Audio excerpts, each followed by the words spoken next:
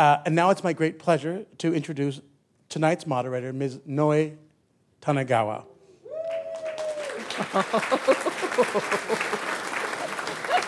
Noe Tanigawa is the arts and culture reporter for Hawaii Public Radio.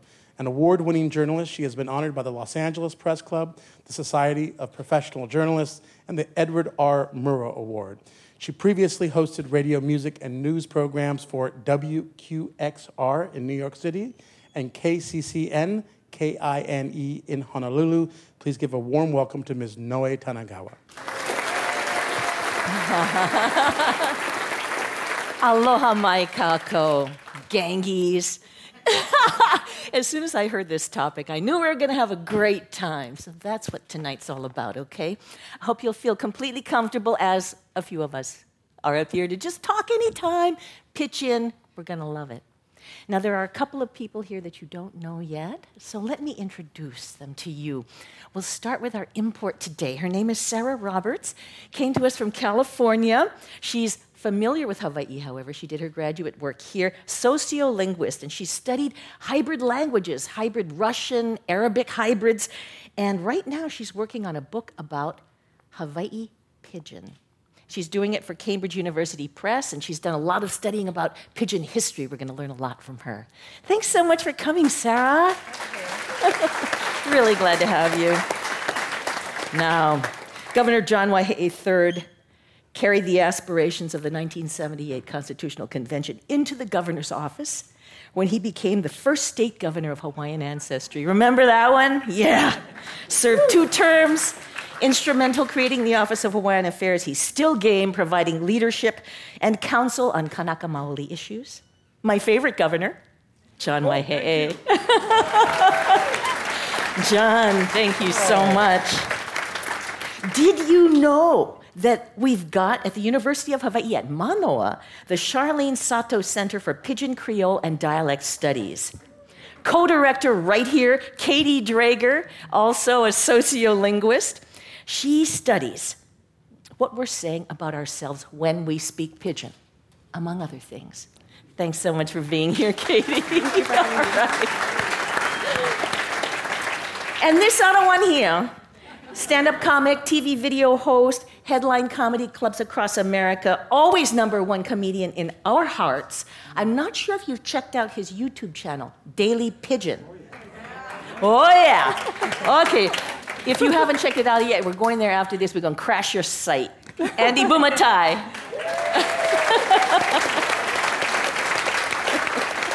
Andy. All right. We've got a couple of native Pidgin speakers here, and we're off into our night tonight. You know, Pidgin and Creole, it's an intellectual topic. It's a field of study. And there's a lot of history we'd like to start with here. Maybe you can launch us off on that, Sarah, because you've studied Pidgin since it existed in Hawaii. When was that? Well, the earliest text I can find that is recognizably Pidgin is from 1791. 1791, yes. Wow, okay.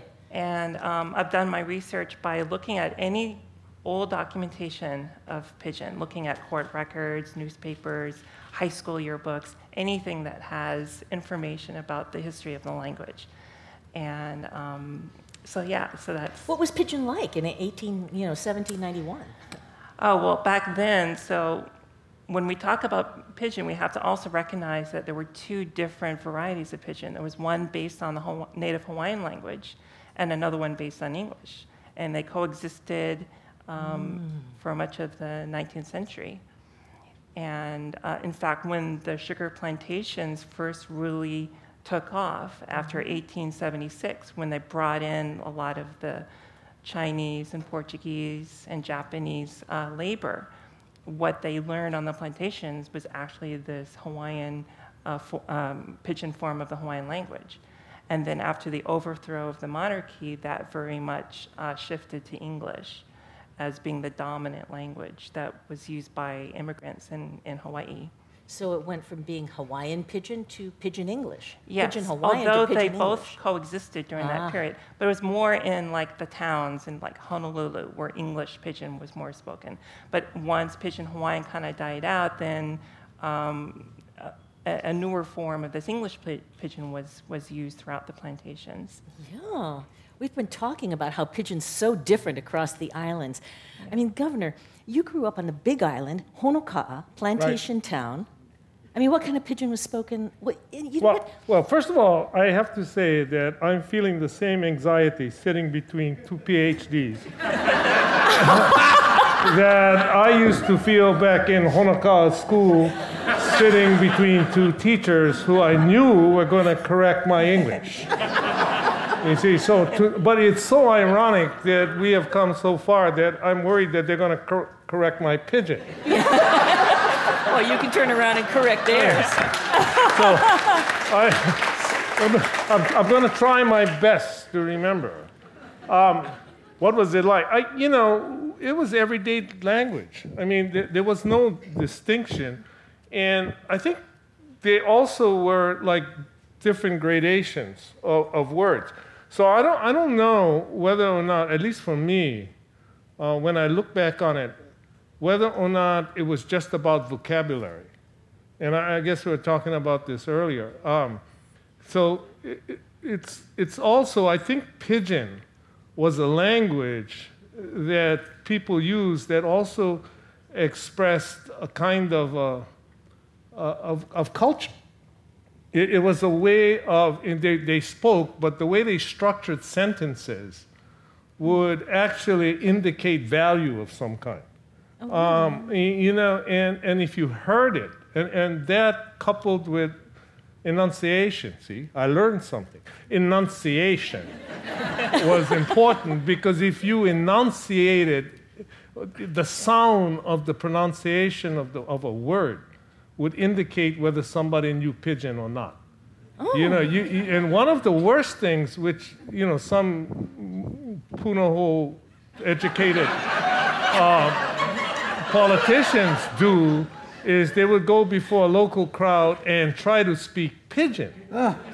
You know Andy, right? Oh. And it's just like because they would pronounce the words perfectly.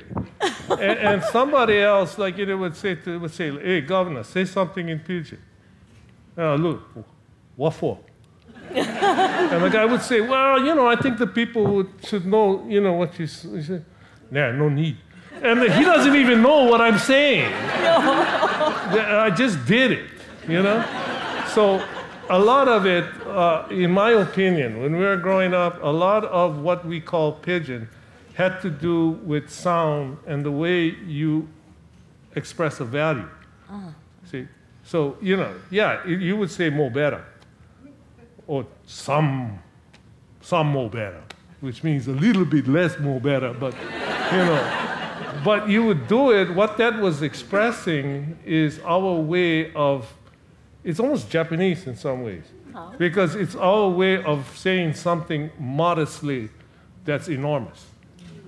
Yeah. And I think a lot of that. And the master of doing that was frankly Dan Inouye. And if I have time tonight, I'll tell you how somebody who spoke perfect English could actually speak to a Pidgin-speaking crowd.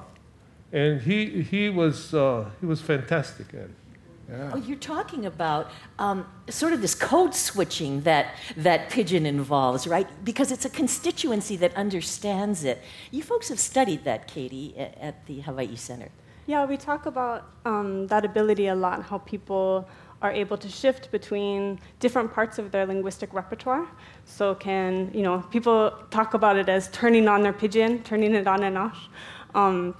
And even within Pidgin, kind of having it be heavier or not. And according to what? It depends on a lot of different things. So who someone is talking to, if they're local or not, or if they're good friends or not, or what the situation is like.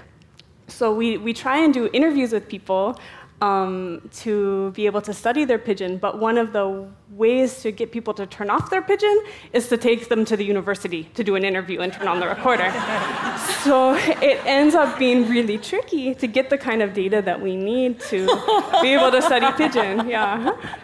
Where do you have to take them? Well, but I mean, Andy, did you grow up speaking the same pidgin, you think, to everybody? Well, you know, when I grew up in Waiheʻe, and right there, you know, when I grew up, it was Waiheʻe, and now it's Waiheʻe. So not only, and we spoke about this backstage, Governor, you know, not only did the pidgin change, but the Hawaiian changed for the better. People started, you know, honoring the okinas and such. But when we spoke pidgin back then, we didn't know we were speaking pidgin. It's just how we spoke. It's not until we got to town when the waitress would say, "I'm sorry, what do you want?" You know, you see, when I was a kid, you know, my dad was in the service, so we lived in San Francisco. I didn't get to Hawaii till like the 4th grade, right? So I used to hear my dad and all his friends speaking pidgin, right? And I thought, wow, they're speaking some weird baby talk, you know? But I knew it and I understood it, and then I got here to Hawaii and went, the whole state talks like that. You know? And then it became, like you were saying, an identifier, you know? I mean, I do this thing in my act where I go, if you go to the mainland and you go to a Starbucks and you see a brother behind the counter and you don't know, you know, if he's local or Mexican, right? So what you do is you throw out small kind pidgin to see if he bite. Right? They go, yes, can I help you? Yeah, are you, brah? And if they go, I'm sorry, what? You go, I'm sorry, I'll have a coffee latte. Yeah, right. You could be in a poke shop in LA. Same thing. Same thing. But if the brother bite, wow, you from Hawaii? Yeah, me, boom, game on. Right? And of course, there's always the howlies behind you going, they're talking about us. Right? No. But, you know, more than a communication tool, it became an identifier. It was like, where you from? And to the point, like backstage, if you say, I shave, oh, you from Hilo, eh? Yeah, I shave. Or whatever. I shave, for sure. I shave instead of shave ice. You know, what does it say about cultures when they mix and come up with a language? I mean, what are we saying about ourselves when we use pidgin? Huh, Sarah? Yeah, well, and I should first say that what we refer to as pidgin is actually, linguistically, we refer to it as a Creole, which means it's a native language. People speak it in the home, and it's different than what it originally was, which is some ad hoc, no structure, kind of just... Right. And in the process of becoming a native language, it has been enriched by grammatical and phonological structures from Hawaiian, from Chinese and Portuguese and Japanese. And like what? Well, for instance, like walk feet. I don't know how many of you know the expression walk feet. That comes from Hawaiian hele vavai. So that's what we refer to as kind of a pretty transparent word-for-word gloss from Hawaiian. Walk feet? Walk feet to never heard of that to take a walk to go. It's an older expression, maybe not more in the current generation. But then you have other grammatical structures. For instance, the use of the word stay before a verb. So stay means to be somewhere. But if you use it before a verb, right, it means a continuous action. Even if that word is go. Right. Exactly, stay, go. And this comes from Portuguese. This is a very, from Portuguese, estar, has very similar function to stay in Hawaii Creole. Oh, so I was reading about that way that we add yeah, or at the end of a sentence maybe. Is that uniquely pidgin? What? Well, I mean, when you say this is really good, yeah? Or, You know what that is? But that's, I always say that pidgin contains the broken shards of the Hawaiian language. Because if you say, like, what's your name in Hawaii, and you say, Waiko Inoa, and you go up, in English, you would go, hey, what's your name? you go down, Yeah. right? So in Pidgin, you go, hey, bro, what's your name? You go up, right? Because it's like Hawaiian. That's right? kind of what I was talking about when you indicate value too. You know, when you talk about stuff. You know, okay, like Inouye, I heard him give a speech once, which is masterful. Yeah. And everybody in the audience know. I mean, Dan Inouye spoke better English than I don't know any Haole who speaks better English than Dan Inouye, or maybe I should say any Native American original speaker who speaks better English than Dan Inouye. But he would talk about his experience going to World War II and the formation of the 442nd. And when he would describe that story, he would talk about how they were all mustering to go out on the ship, to ship out to training camp. And his father walked up to him and he said to him, you know, don't make me shame, or don't bring shame on the family. And then Dan Inouye went on and talked about his experience in the war and how much that meant to him. And then but in the middle of this speech, which was just immaculately spoken, and then he said something like, just before, in the middle, and he would say, and yet, when it was all pow, I think I made my father proud. I think I made my father proud, okay? But if you really listen, the mastery of that was, the first was obvious. When he said pow, all pow, he could have said all finish. But everybody in the audience who was from the 442nd immediately knew he was one of them again. Yeah. Because only in Hawaii would you use that particular phrase. But that's like the first cut. Actually, if you look at the way he structured that story, when he talked about no make shame, don't make me shame, every kid in Hawaii grew up with the idea, no make a. No make a. You don't bring shame on your family. So the language actually no make a is a value system that was being expressed, that had been incorporated and accepted by all groups. And then when he went on, and at the end he says, I think I made my father proud. Now, if he was from Texas, which I can't believe got to be the most sexiest language, but if he was from Texas, he would say, I know I made my daddy proud, you know? But if Inouye said, he said, I think I made my father proud, because if he said, I know, hey, don't get big head, bro. Yeah. You know? So we also use the language to express the value systems. That's my current big thing. Yeah. The value systems that each ethnic group contributed to our society. And I think that what Pidgin does, and if you really understand its function, it is a sense of localism. What is Hawaii when you strip it of all its various parts and you put it all back together? What is the sum of our society? The sum of our society, for years, we used to talk about the fact that here the differences make us special and the rest. Well, I'm suggesting when we study the language and we understand the values he was expressing, we also have a whole lot of commonality, which we all agree on. And I think the language of localism is Pidgin. Yeah. And that's why I hope it perpetuates forever.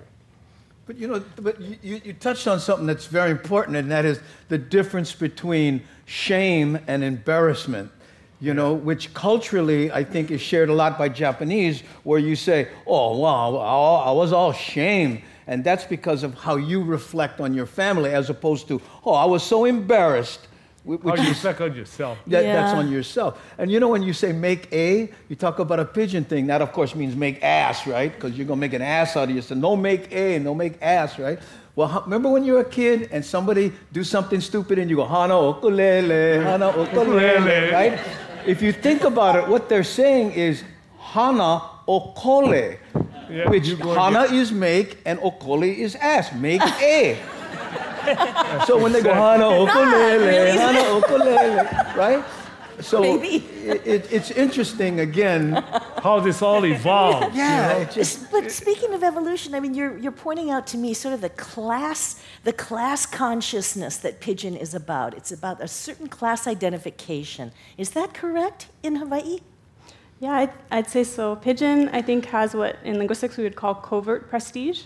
And this is a kind of prestige that's associated with local values. So things like here in Hawaii, that would be personal connections between people, humility. And so it gets tied with these kinds of meanings associated with it. Not saying something when maybe we both know the answer and maybe it's a little bit taboo or I shouldn't maybe be talking about it. I can kind of slip in some vague language that an outsider might not understand, right? The kind. Or making big body. How's that? I mean, because you keep referring to this sort of little bit of humility that's also involved in this Pidgin, making things not blasting, but making just a little understatement. Mm-hmm. Possibly. What are some other characteristics of Pidgin in Hawaii? Okay, Professor. You're on. Yeah. No make tarantara. Go for it. Devo! Yeah. Well, I guess going on the humility kind of idea or the kind of shared knowledge kind of idea. So if there's someone, this is something that English speakers get wrong, especially if they move here, they're from outside. They might say things that more than they need to say, right? Name people who maybe they don't need to name, right? And instead can kind of hint at it, like say, The kind? The kind. Or just, you know the person I'm talking about. They did this. Or hint at it a bit more. And using Pidgin to do that. Pidgin, with words like the kind, are able to... So it goes along with other protocols, kind of social protocols. Oh, absolutely, yeah. And you see that when you get the Califriskins, I think you call them, turning on, trying to speak Pidgin, right? And getting things wrong. So part of it is the pronunciation, the ho, brah, like go beach. I mean, hey, bro, me likes to go your house, cow. I mean, you've given lessons in this, Andy. Dude. Yeah, I mean, because there are websites about what to do, Well, when I was doing the Daily Pidgin a lot, people would say, what's the best way to practice my Pidgin? And I'd say, at home by yourself.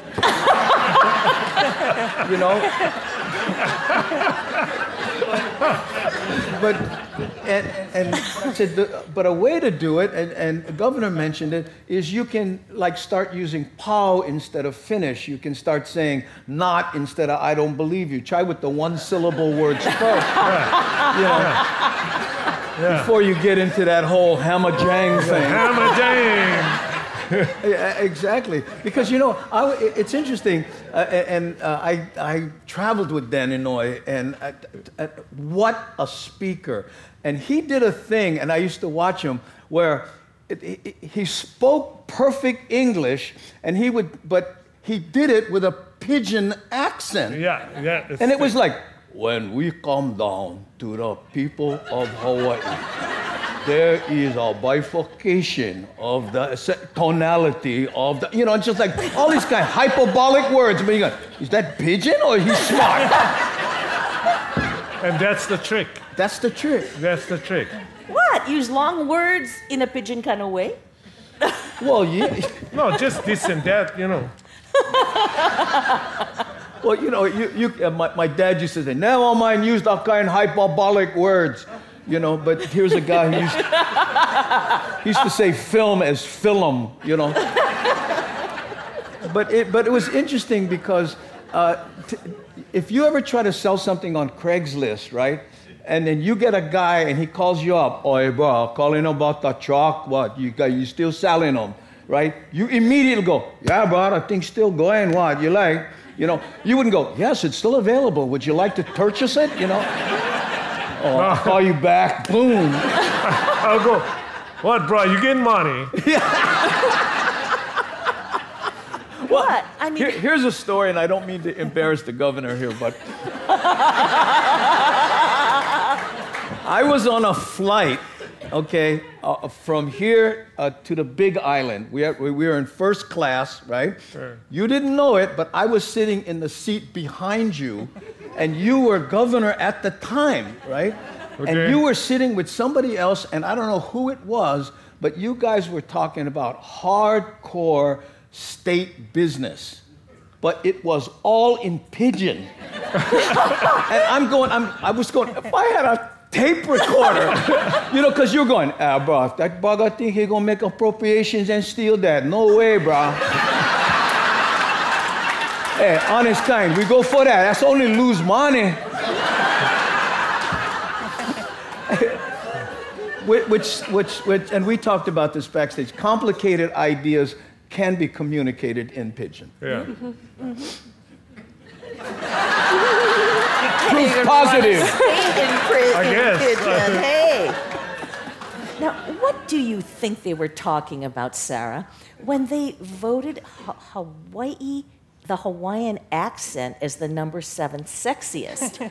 Are they talking about the way we all normally talk, or? I'm not really sure what criteria they use. Do we talk differently here normally? I mean, Hawaiian English, and not just only Pidgin, but English as spoken in Hawaii as a whole, has a distinctive phonology, which the sound system. Really? And so one of the features is the lack of the vowel. I'm sorry, the R after a vowel. So, or TH. At the end, you mean? Feta instead of feather. Right. Oh. Exactly. Feta, right. The bird get nice feta. And I heard Boston accent was also rated highly on that. Yeah. And that also has a similar feature. So I don't know if that is relevant. I used to think the Filipino guys at the Honoka school was pretty sexy. They would go out there. Psst, psst. That should be number 1. I don't think any Texan can do that. What is Because it depends on how you grow up. That's why I get so many Filipinos. Where's Ben when you need him? But there again are the broken shards of Hawaiian, because if you speak Pidgin, right, and you get the e, a, o, u vowel sounds, you go to learn Hawaiian, and you halfway there, Well, I know in the UH Hilo, they teach in the Hawaiian language department, they have a textbook that actually uses Pidgin to teach Hawaiian, because a lot of the mistakes that people make in speaking Hawaiian is because you're thinking of it in a standard English way. Right. But if you think of expressing yourself in a Pidgin way, that is much closer to Hawaiian. So it's actually a help to knowledge of Pidgin is a help in learning Hawaiian. I'll tell you, it can get you in trouble, though, because I was at a Kamehameha band competition. My daughter was competing, okay? And the Kalani Falcons were also competing. And a lady in front of us, and we had some haole people with us, right? Well, if you say falcon in Pidgin, the A becomes round. So every time they did something good, she'd go, Falcon Pride!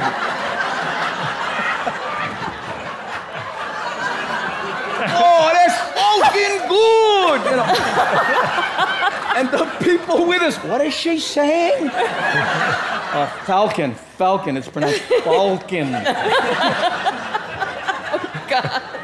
Yeah. Well, look, everybody in this audience knows what we're talking about here, because we live in this soup of how we talk in Hawaii. Some of it is Pidgin, some of it is not. Some words we throw in, some, as our language is evolving. I mean, I was talking to a community college professor the other day who said, my students don't speak Pidgin.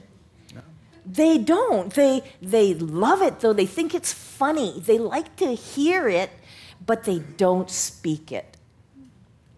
is this a part of local identity? Well, I think people speak much better English today than when I was growing up, in general. But one of the big changes in language also, which Andy's alluding to, is we used to, as part of Pidgin conversation, we'd slaughter Hawaiian words.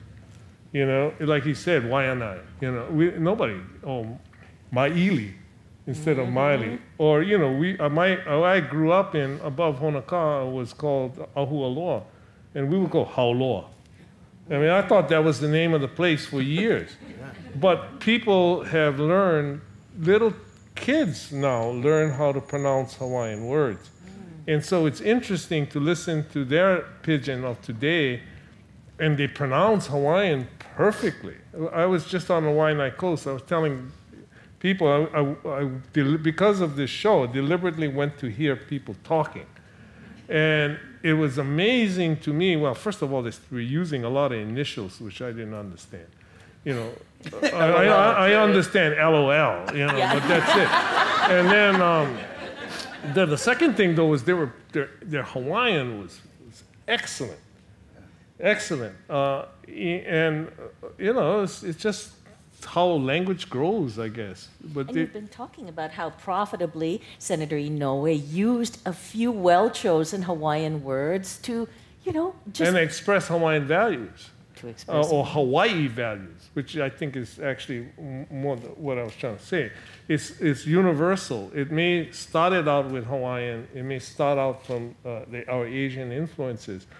But somehow in the amalgamation of going through the state, it's created a kind of a different culture that is being expressed. I don't know. I mean, that's my thing. I mean, I decided to push commonality now instead of differences. Is there something about identity that we need to say here? As we look forward, are there words that we want to preserve? Is there something that we have to think now in order to have this identifying language all between us, say 20, 50 years from now? Are there decisions that have to be made? Are there some words that we for sure want to have? How do you control it? Yeah. I don't think you can you? I mean, isn't it a cultural thing? It just naturally evolves. And goes away. Like hammajang, we were just talking about behind the scenes, that it finally made it into the Oxford Dictionary, but what, in Hawaii, do people still use it? Well, that's how you know it died. And then I'm thinking, Also, hammajang was an Oahu word. That was not a neighbor island word. It was, we learned that coming to Honolulu. Honolulu. Well, look at habuteru. Habuteru, yeah. What's that? You don't know what's habuteru? Darn funny, what kind of Japanese you? I'm a kotonk. When kids, See, that's what's happening to the language. No, but when they act all sad, like, I'll let go, but I'll let go, and I act all habuteru. Brother, you all habut. But it's Japanese, right? Habut. Habuteru, habut. It's normal for all languages to change, and a language that doesn't change is a dead language. So it's important, it's an important indicator of how the language remains, vital if we have new things replacing old things. That's a very natural part of language. There are some words that are more popular now than they were before, like choke. Yes. Yes, that's a good example. Guess what choke came from? What? Right? It's a fishing term. Right? Because when had plenty of fish, right? And they try to get through a small part, there's so much fish, they choked the small place. So had choke fish. Wow. So, hey, what? Get fish? Oh, God, get choke fish. And then it came to, what? Was the place crowded? Oh, had choke people. That's that, and it's just that's the I so love cool. that part of where love things that come too. from. How about shoots? Shoots. That's shoots. Shooting then. Gotta have that. Yeah, shoots. I don't know how that started. But I respect it because there's violence involved. Shoot! No problem. But how about beef? Is beef? I thought beef was something people said about fighting everywhere. I thought that was a synonym but for you know fighting. what? It got old. Now it's scrap. Yes. Yeah? Yeah. The language has changed. It evolves with the generations. You guys used to say beef. Yeah. That's why I feel old. But they don't say beef on the mainland, or they do? What, on the mainland? Yeah. Why don't you hit them first and then ask? Well, they say, "What's your beef?" You know, Well, you what's got a the problem. argument? What's your beef? Oh, yeah. But they don't beef. Hey, Lolo, go outside, beef. Don't bring them in the room. Well, we had but in Waiheʻe when we used to fight, right? We used to say "up and up," which I don't think they say anymore, right? Up and up with no karate, no kicking, no fence, no stick, no. And then you take off your shirt and you go off the side, and then your friends act like they're gonna beef, and then you know what I mean? But Then you're hoping somebody calls the teacher. Yeah, you pose, you know, like the chickens when they fight, you know. Okay. Is there Pidgin body language? Oh, what are you kidding? Have you studied Pidgin body language, Katie? No, I haven't But that studied is it. very important. I will say that we need way more Pidgin speakers in programs studying them. So if you're interested in those kinds of things, there's a great master's thesis there. Yeah. Well, here's a body language, right? Throwing the shaka. Yeah. Right? Yeah. You get those guys, you know, tourists. Yeah. But I always think, well, what is the proper way to throw a shaka? I said, well, it's like you're showing a badge at a bar where they're selling drugs, you know. You know? And then there's the short shaka, you know, like that, hey, how's it, right? And then there's me and, hey, how's it? And then there's the, hey, how you better? But what is this? That's so crazy, right? I mean, my Hawaiian uncle would always be saying, he would never go like this to anybody. See, in Oahu, they used to say shaka. In Waimea, they would say easy. Yeah, Easy, brother. Easy. Easy. Yeah. No worry, that's right. easy. And I think the word shaka precedes the gesture, because the first instance I could find of the word shaka is from 1928. What did it mean? So the example is about a school dance, and they snuck a column into the newspaper titled, "Fellows, Don't Show This to the Teachers." And it was all written in Pidgin, and describing the band, it's some shaka band boy. So it might mean something like awesome or cool or something like that. In the 20s. So a lot of these words go really way back. Uh-huh. The 20s and 30s was kind of a heyday for Pidgin Yes, here, it right? was, yeah. It was. It was such a common language, 60s huh? and 70s. But it was at that time when it really, a lot of the development that occurred with all the features coming from all the different languages, it really matured at that point. And All the school children yes, spoke it, that's yes, for sure, definitely, right? Yeah. Well, not all, but because you still have those English standard schools, but definitely throughout the islands. Has anyone said anything specific about the sort of socioeconomic relationship with Pidgin? I mean, if you speak Pidgin, you're poor. No, well, in terms of, it's like palaka. And don't make things no say if you Hawaiian, you poor. No, but it's like palaka. It's like palaka, a visual identifier. You know Yeah. what I mean? And it creates a commonality visually when we see that. Oh. It's also a kind of a class identifier. And I feel like Pidgin could be the same way. Same way. Yeah. It's like Kinda. a tattoo. You know, I think a lot of it, the class distinction would be in the vocabulary. You know, and or even the ethnic distinctions might be in the vocabulary. But what was consistent, even if you were born and raised in Hawaii, it didn't matter. Even if you went to Punahou, you got an accent that was unique to this place.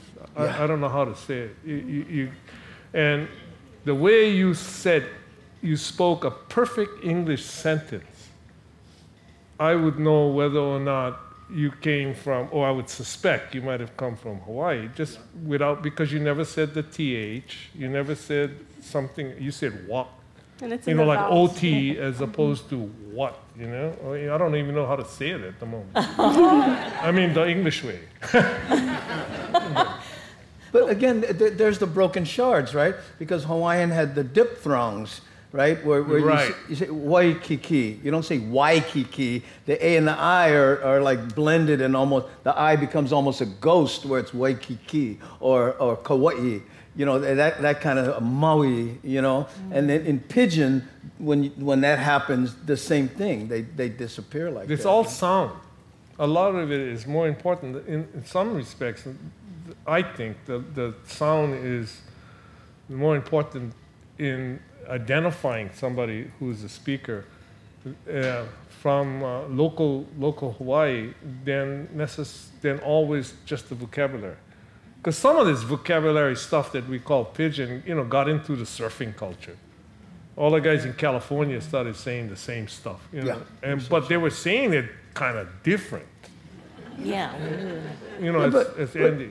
But even when governor speaks, right? I mean, think about it. I mean, he's speaking perfectly English, but he still says important. Yeah. Right? Yeah. You notice that it's not important; it's important. Absolutely. Which is a subtle thing, but if you're trained for it, you go, whoa. I won't vote for him. You got me. I kind of hear that in the way you talk too, Katie. In a way, your English is a little bit inflected with. I picked up a couple of things. I'm not originally from Hawaii, but I picked up a couple of things. And one that I noticed even, among Punahou kids like you, is the vowel in O. So in a word like show, maybe it's how someone from California might say it, but in Hawaii it'd be sho, Yeah. where it's not diphthongal, it's monophthong. So it's just O, and whereas in California O. Mm-hmm. So that's one difference. But then these kind of markers also change over time. So for like the vowel a, it seems to be undergoing a shift in both Pidgin and in English.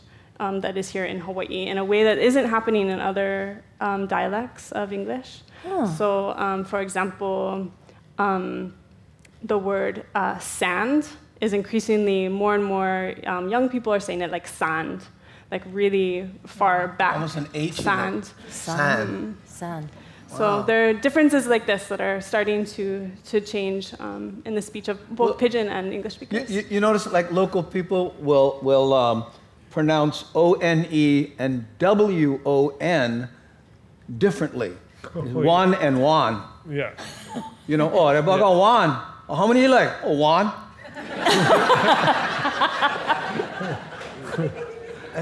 I don't know why.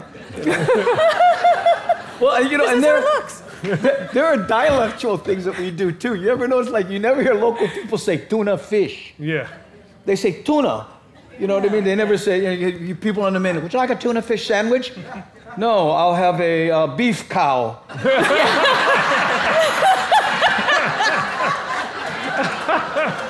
It just seems odd. Hey, any idea how the word grind got Grind. going? Yeah. Yeah, grind. But like my dad, and I think you mentioned backstage, we used to say I for eat. Yeah. But I don't think they say that anymore. No, they never do. It might come and back. it's interesting, broken shards, I is eat, but it also means ground, right? Because that's where the food comes from. So you go through, which also meant, hey, how's it, baby? What? You like you like go to the ground. I get my blanket.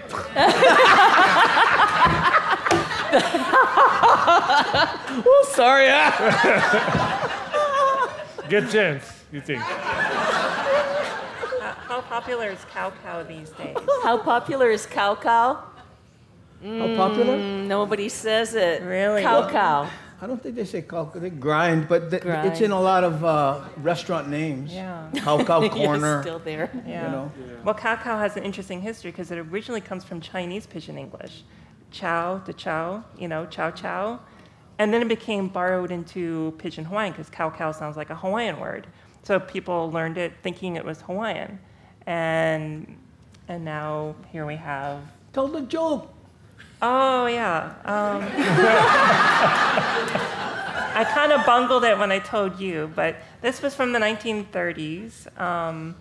And so a farmer was trying to feed a cow what was supposed to be given to a horse.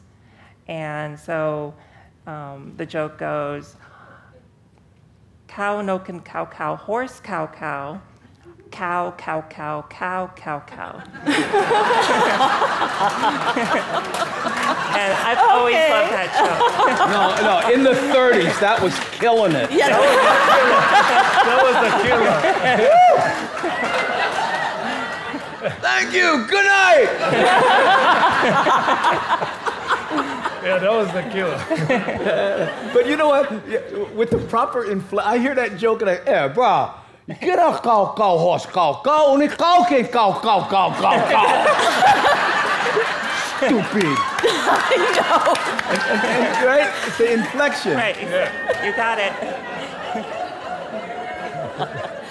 And yet, we all know that sentiments, sensitive sentiments can be expressed in Pidgin as well.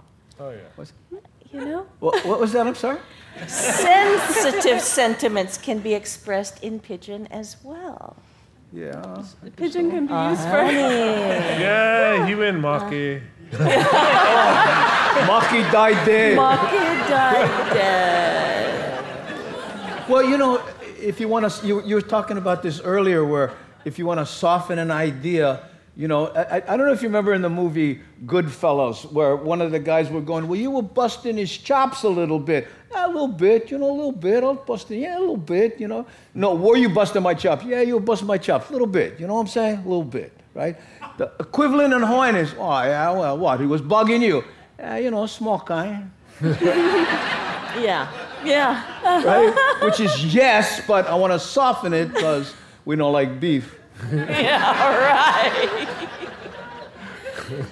It's all, this is so much about our local culture. What are we saying about the way we are when we say, we try to minimize our big bodiness. We try to not be as specific when we're talking stink about somebody. We try to be a little bit more vague, maybe, because we don't want to mention the kind, Well, think about the Pidgin English being recognized as a language, And in my act, I tell people, I said, Brasso, if you speak Pidgin, from now on, you're bilingual. Because you speak English and you speak Pidgin. And when you mention that you're bilingual, don't forget, include the lingual part. Because you tell people, hey, bro, I was talking to Andy. He told me, yeah, I'm bi. But, in the 30s, that kills. But it's recognized as an actual language. Does that blow your mind? That's what they've just said. And that's important because throughout most of the 20th century, Pidgin didn't have that recognition. And in the schools, it was often thought, well, you have to get rid of Pidgin in order to learn standard English. And that was just such a difficult situation for kids who come to the schools. That's how their parents speak. It's all they ever heard. And now you have to give up that in order to learn standard English, which was a completely unnecessary burden to put on and kids. They withdraw. Yeah, when they could be bilingual. Exactly. Perfect. Exactly. Now you can come to UH and take classes about Pidgin. So Ken Sakota is in the audience. I'm going to embarrass him, but he's a Pidgin expert. He is who I go to when I have questions, and he teaches some fantastic classes on Pidgin. They're extremely popular. And then also, a lot of us who don't maybe teach strictly a whole class about Pidgin, we accept papers written in Pidgin. It's recognized in that official setting as well. Wow. Why are these people encroaching on the side? Yes, Well, because we are.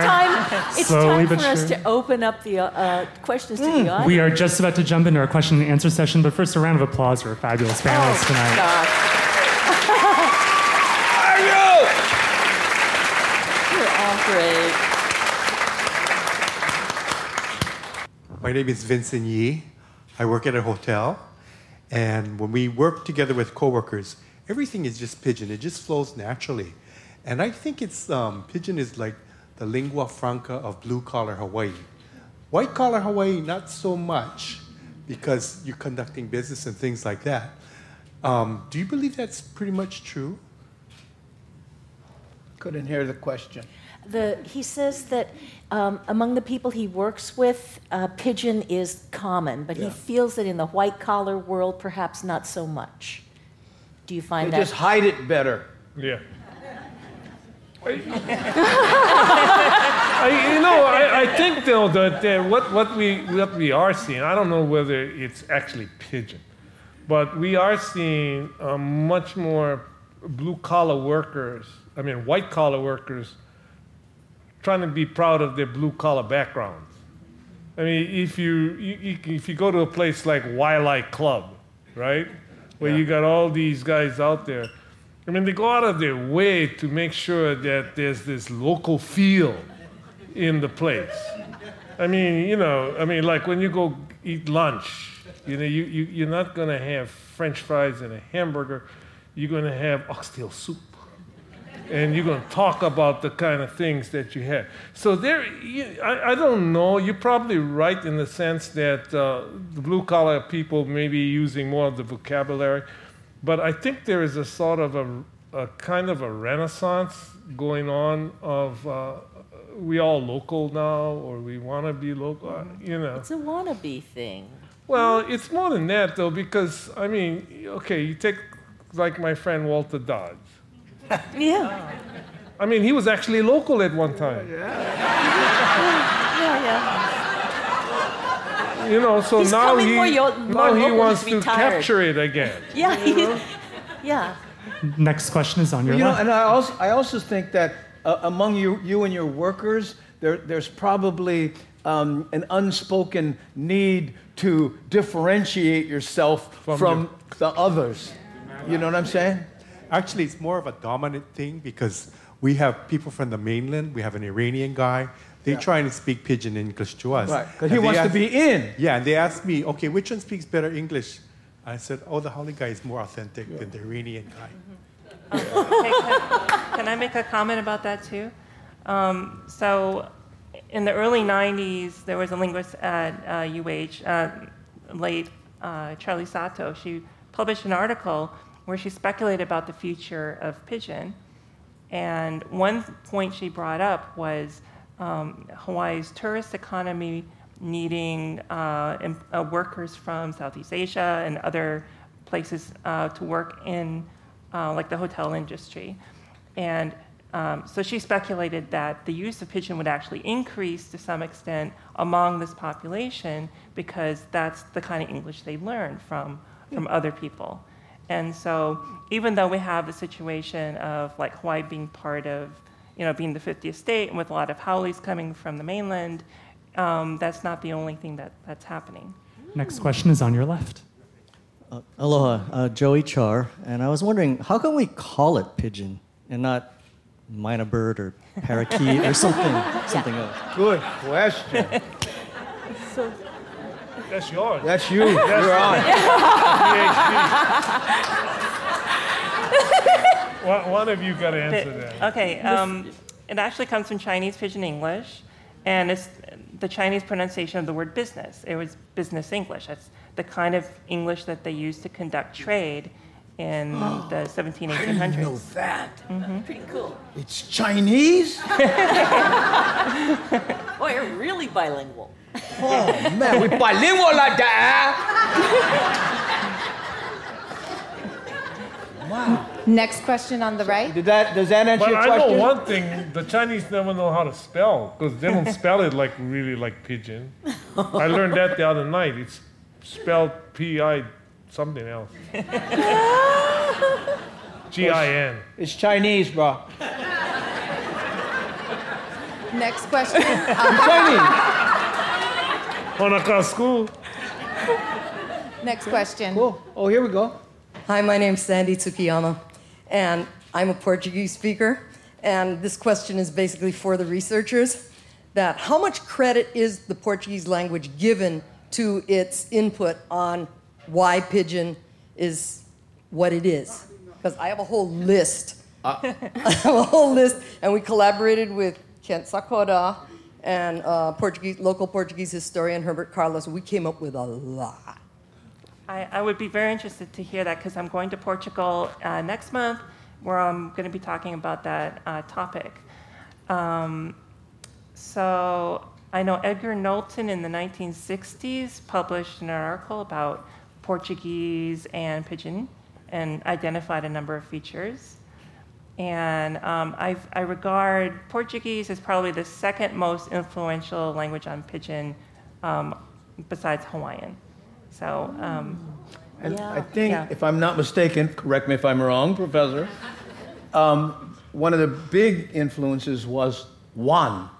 They would say, like, una carta, like for one letter, there's una carta on the table, there's one letter on the table. Where in pidgin, you get one letter on the table, right? So the one, in fact, and how I know this is I sold pidgin English magnets so you could go on your refrigerator, right? And I forgot to put one. And you know how many letters? How you gonna make one sentence if no more one? I'm gonna slap your head. And I think that was, is it Spanish or pidgin? I mean, or Portuguese that had the one. It's also Hawaiian. Yeah. Hawaiian has one. Kekahim, something. Mm-hmm. Yeah. And even the pidgin form of the Hawaiian language uses akahi in exactly the same way. Exactly the same way? Yeah. But what's a better way to call your friend stupid than baboos? Well, there's another good word that we cannot have around much longer. A Portuguese word, baboos? It's from the word baboso, which means drooling. So like the word for aloe vera, the word for the aloe vera plant, as we call it, aloe over here, when you break it off, it drools, right? Yeah. The name for that plant is babosa or baboso. And so a person, you're drooling idiot, like that. The baboon. And because the language of the Azores was influenced by Flemish settlers, it became different from baboso. So that's why they say garut instead of garoto, and they say bonne nuit instead of bonne noite, and for good evening or good night. And so the Azorean pronunciation came into what we know. So baboos is definitely a loan word. Wow. That was a Portuguese answer. Yeah.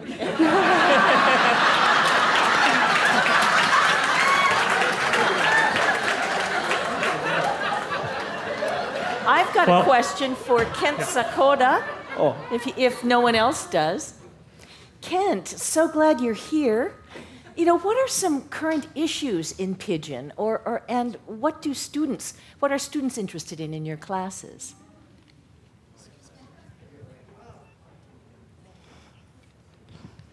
Wow, I wasn't expect this. I was going to hide out over here. I'm sorry, again, the question. What are contemporary issues in pidgin? Well, really contemporary ones are the fact that I think a lot of people are not aware of when they're using pidgin anymore. So it's sort of like a mixture of English and pidgin, and it's not really a problem, but I think that adds to the change, I think, in the language. It's something that we have to deal with, and Katie knows that we've had this conversation a lot before in terms of she does a lot of research in Hawaii English, so the English dialect is spoken here as opposed to the pidgin that's spoken here. And so I ask her always, how do you know when one ends and the other begins? How can you tell the difference? And that's something that we're dealing with, I think, now. There's tremendous stuff. But can I make a comment about what Sandy said? earlier about Portuguese. So ako mo Portuguese. So okay, so what in Portuguese, the Portuguese influence, we don't know so much because here's the reason. There's not as many loan words in Pidgin from Portuguese. Same thing with the Chinese. Okay, so the Portuguese were early on, right? Of course, the Hawaiians were here, but the Portuguese and the Chinese were early immigrant laborers here. And so we would expect a lot more loan words, but there's not a whole lot of it. Oh, sorry.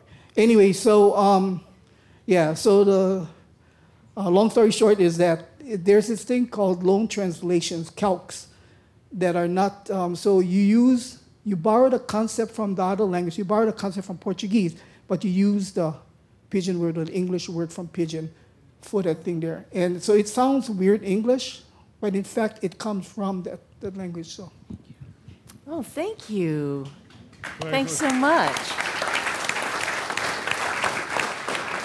And that's all the time we have tonight. But before we close, I want to thank the Daniel K. Inouye Institute for making tonight's program possible, and also Hawaii Public Radio for our media sponsor tonight. So a round of applause for them, please.